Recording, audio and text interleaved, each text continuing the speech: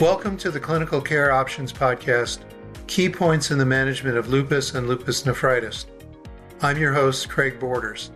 This, the first of two podcasts, will focus on frequently asked questions about the evaluation and management of lupus and lupus nephritis. Joining us today are Drs. Karen Kostenbader and Brad Rovin. Dr. Kostenbader is Professor of Medicine, Harvard Medical School, and Director of the Lupus Program at Brigham and Women's Hospital in Boston. Dr. Rovin is Professor of Medicine and Pathology and Director of the Division of Nephrology at Ohio State in Columbus. For more information about Drs. Kostenbader and Rovin, and for a link to the full online educational program, including an on-demand webcast and downloadable slides, please visit the link in the show notes for this episode. The program is supported by an educational grant from GlaxoSmithKline. Let's get started. It's my pleasure to turn things over to Dr. Kostenbader. Hi, Brad. It's nice to see you again. Boy, we have a lot of questions here that have come in over the last few days, I guess, from our webinars and just highly interested people about the management of lupus and lupus nephritis. So lots for us to talk about. I think the first question that comes up is, among patients with lupus, how do you identify patients at high risk for lupus nephritis? What should we be looking for in our lupus patients to signal onset of lupus nephritis?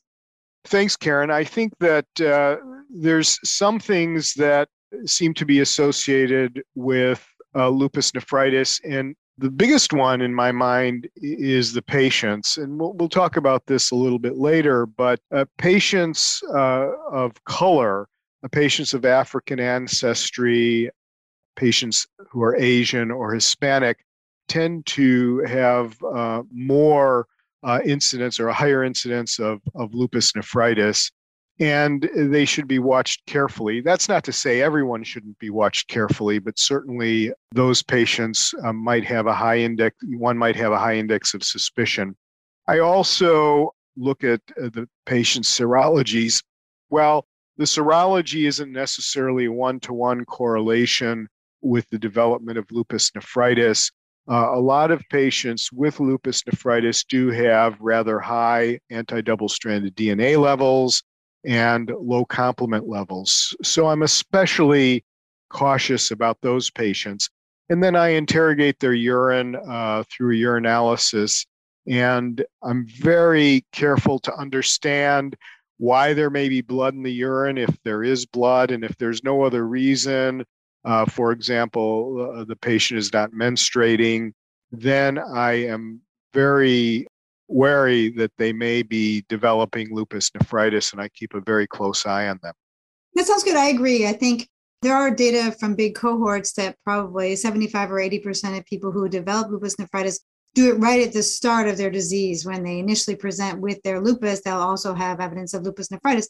But that means that, 20-25% of people don't and will go on to develop lupus nephritis and renal involvement later. And it may be lupus nephritis, or it could be another kind of renal disease we also have to think about. So I agree with you that people who are, non-white, non-European ancestry, who are probably younger, who've had very kind of active lupus in general and have low complements and high double-stranded, definitely those patients I want to see every 3 months. And if they, get their urine and get their creatinine and make sure things, stable. If not, off to the nephrologist. Agree. Exactly. Business for you.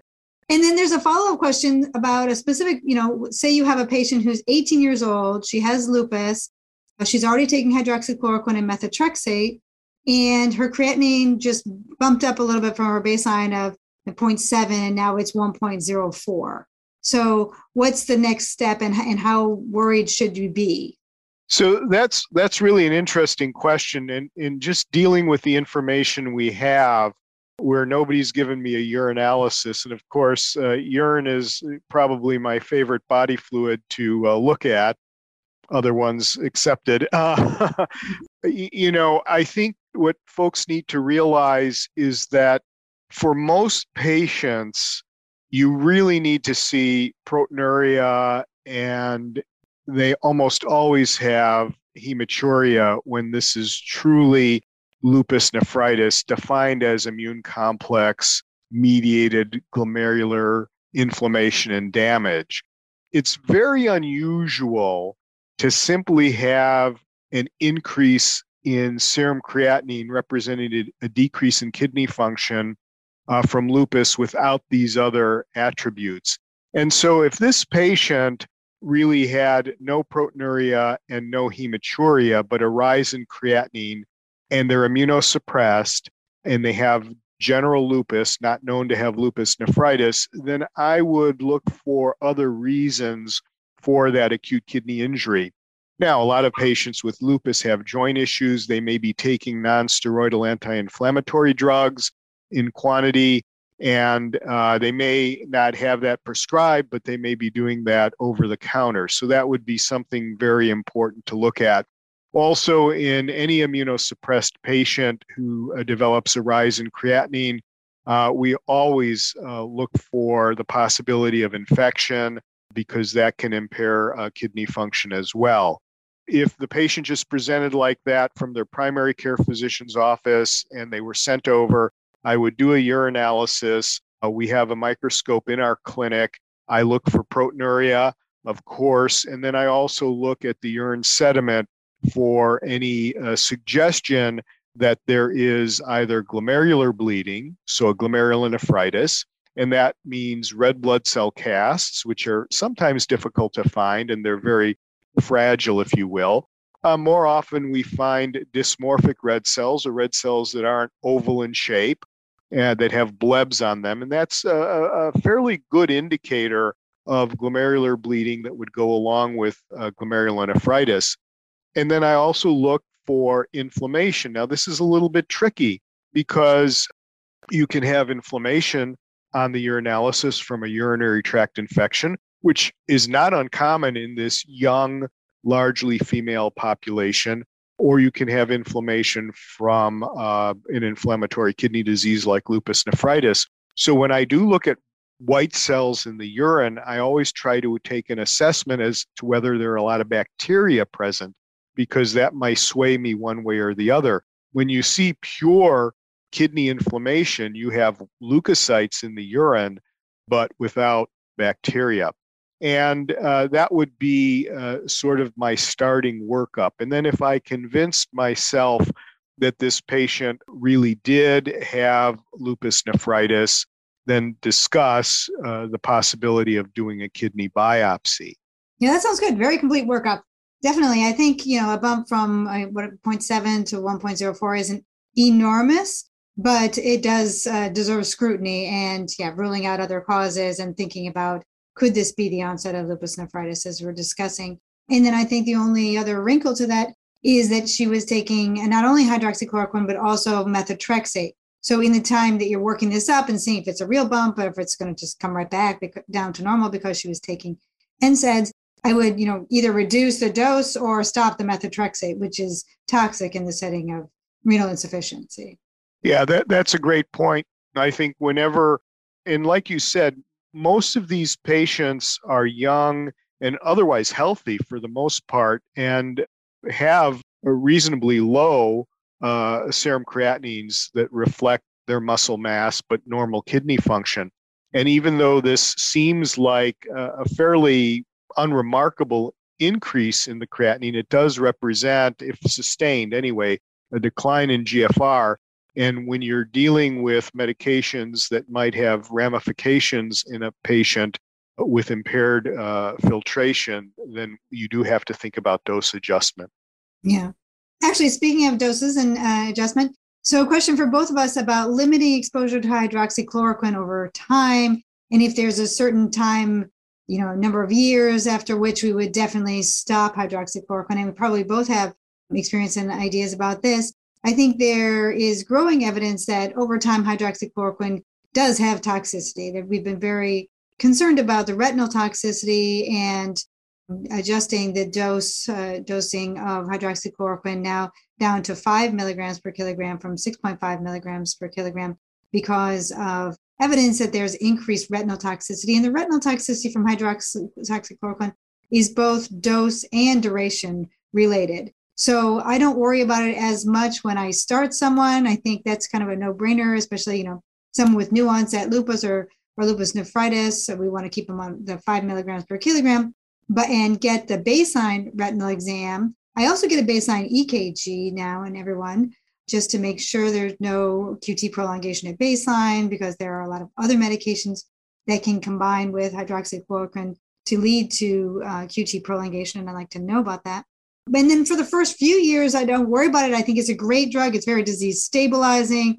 We've shown in many, many different cohort studies all the advantages, decreased risk of infection, brings cholesterol down, decreased renal disease. Definitely, it's really very good, decreased vascular disease. But after about 5 years, then the timing of the retinal screening has to step up, and I start worrying about it. But then after, I'm getting older, so my patients have now been on it for 10, 15, 20 years. I'm definitely worried about it. And maybe at that point, their disease is more quiescent. They've been on hydroxychloroquine maybe for 20 years. So now I think we do have to start reassessing whether they really need it. I'm tapering people down to maybe every other day. People do start to have more arthralgias.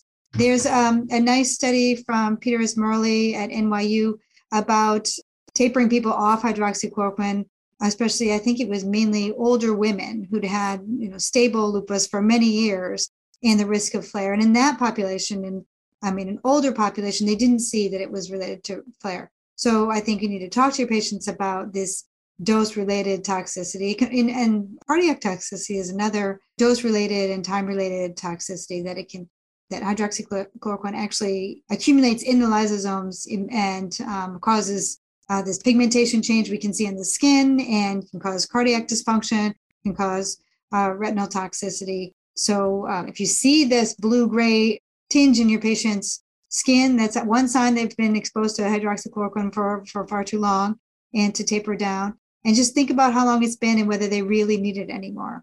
Yeah, I think hydroxychloroquine, the antimalarials, are amazingly efficacious medications. And I pull out the fact all the time that the Canadian withdrawal study demonstrated if hydroxychloroquine was removed, not in the population you're talking about that have been on it and stable for years, but more fresh lupus. And these patients tended to flare and flare badly. And some of those flares were lupus nephritis flares that were very severe. So I'm very cautious about taking the medication away.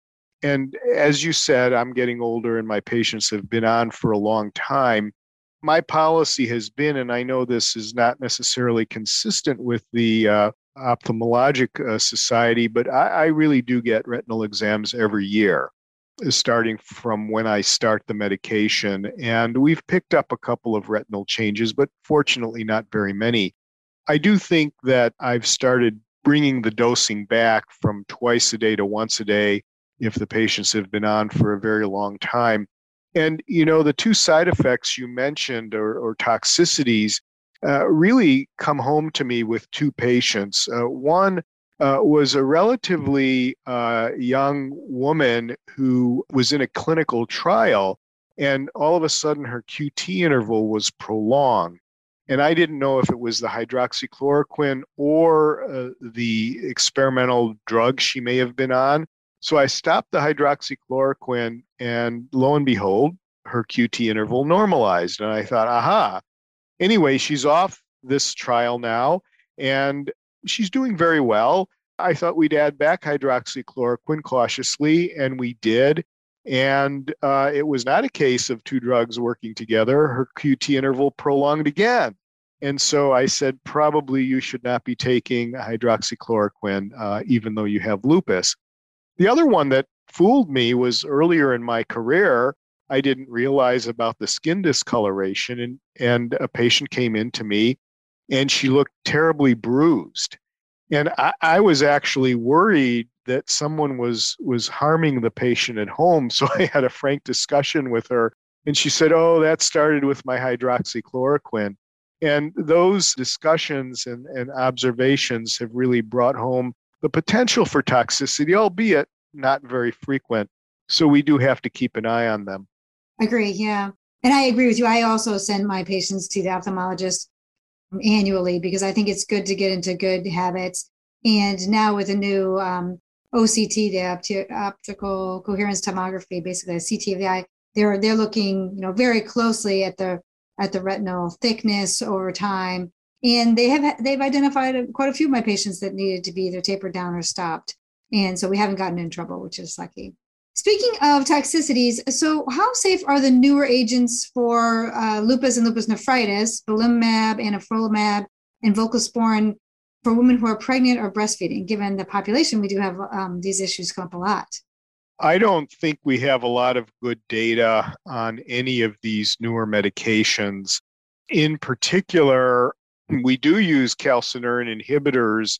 We use them all the time, of course, in patients who have had kidney transplant. And we've sort of designated them as being safe during pregnancy.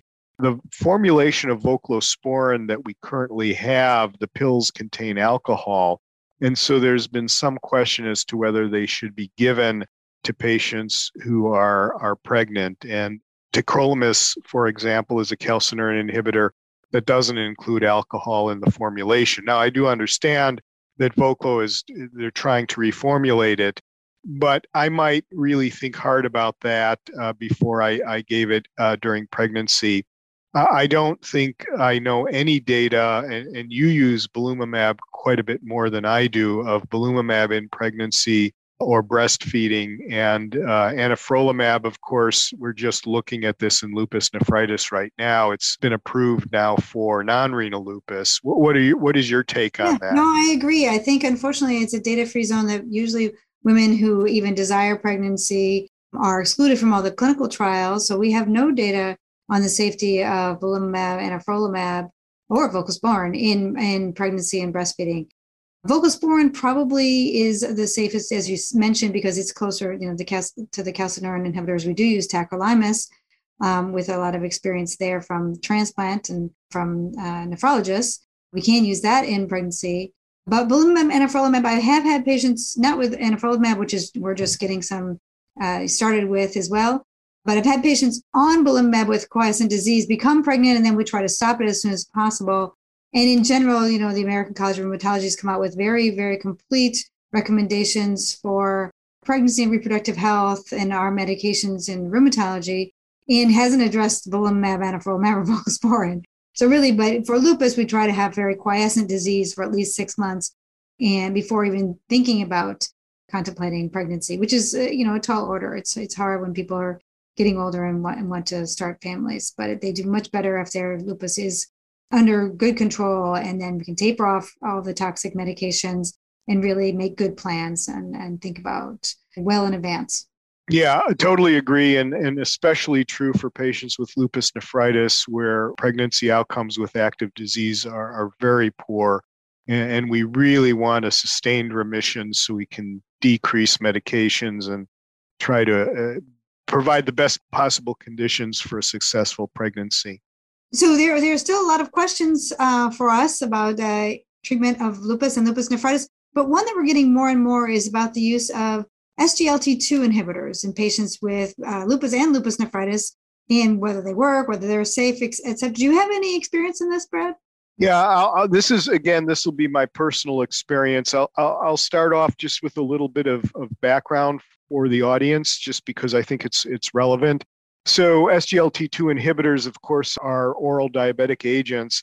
And the way they sort of came into nephrology awareness is they were tested in patients who had a cardiovascular disease from diabetes as well as diabetic kidney disease. And we saw some very remarkable data come out of those trials as to the preservation of kidney function in patients with diabetic kidney disease and a decline in progressive loss of GFR. So the next step of that was called the DAPA-CKD study, and they looked at one of the SGLT2 inhibitors in patients with non-diabetic kidney disease, chronic kidney disease, and we saw that this also, in these particular patients, slowed progressive decline in kidney function. So it looked like the SGLT2 inhibitors are able to preserve kidney function over time in patients who already have fixed impaired kidney damage. And some of the subset analyses of the DAPA-CKD trial included patients with IgA nephropathy. Now, IgA nephropathy is another form of kidney disease. I believe it's an autoimmune kidney disease. It's not unlike lupus in that it has immune complexes depositing in the kidney, but of course it's not lupus. And lupus patients were specifically excluded from this trial. So my comments now are on my own.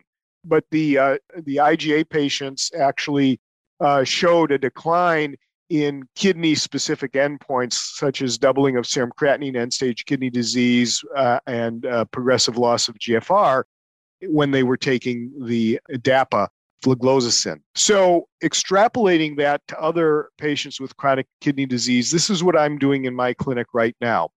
I believe it's critically important to treat active inflammatory kidney disease with immunomodulation or immunosuppression. And that's what I do with all my patients. Now, some of our patients will wind up with chronic kidney disease at the end of all this, or over time, if they have several flares, they'll accumulate chronic kidney injury. I have started patients with impaired GFR on SGLT2 inhibitors with the idea of preserving kidney function over time and prolonging the life of their native kidneys prior to them potentially needing kidney replacement therapy, dialysis, or transplantation. What I've done so far is done a kidney biopsy. As you know, Karen, we tend to do a lot of kidney biopsies at my program, but did a kidney biopsy to assure myself that there is no inflammatory disease that needs to be addressed immunologically. And then I've been adding the SGLT2 inhibitors. Now, these were just approved for non-diabetic kidney disease about a year ago or so. And so my follow-up is not long enough to tell you how it's changing potentially the course of these patients. But what I can tell you is that in general, in non-diabetic patients, lupus patients that don't have diabetes, the drugs are very well tolerated. The patients do not have a lot of side effects. And we're watching them now to see how they do over the long term. So this is an open question. I think it's a fair question. Some of the unanswered questions are, of course, just as you indicated, when is the best time to add an SGLT2 inhibitor? Do you need to really wait till the patient has absolutely no immunologic activity? Can they be used with other drugs, such as immunosuppressive agents? And should they be started earlier in the course of chronic kidney disease? Will that provide a better outcome for patients? All great questions, all really suggest many clinical trials that could be done with these medications to answer these questions. So I think that's something that we really do need to look at as a community, but certainly has a great deal of good potential for our patients. Yeah, I agree. I'm really excited. There are, the SGLT2 inhibitors, I think, are the new kid on the block, and there's a lot of excitement about them. Our patients with lupus and lupus nephritis and patients on immunosuppression have been excluded from these DAPA-CKD trials. So lots of questions to ask, and we're looking retrospectively just in our patient population here at the Brigham to see whether they have been used in patients with rheumatic diseases on immunosuppression, how well they're tolerated, because we really don't know. So your experience is really valuable as well. Very, very cool. Thank you, Drs. Kostenbader and Rovin. Please be sure to tune into our next podcast, in which Drs. Kostenbader and Rovin will discuss disparities in the prevalence and management of lupus and lupus nephritis, why those disparities may be occurring, and what healthcare providers can do to address them.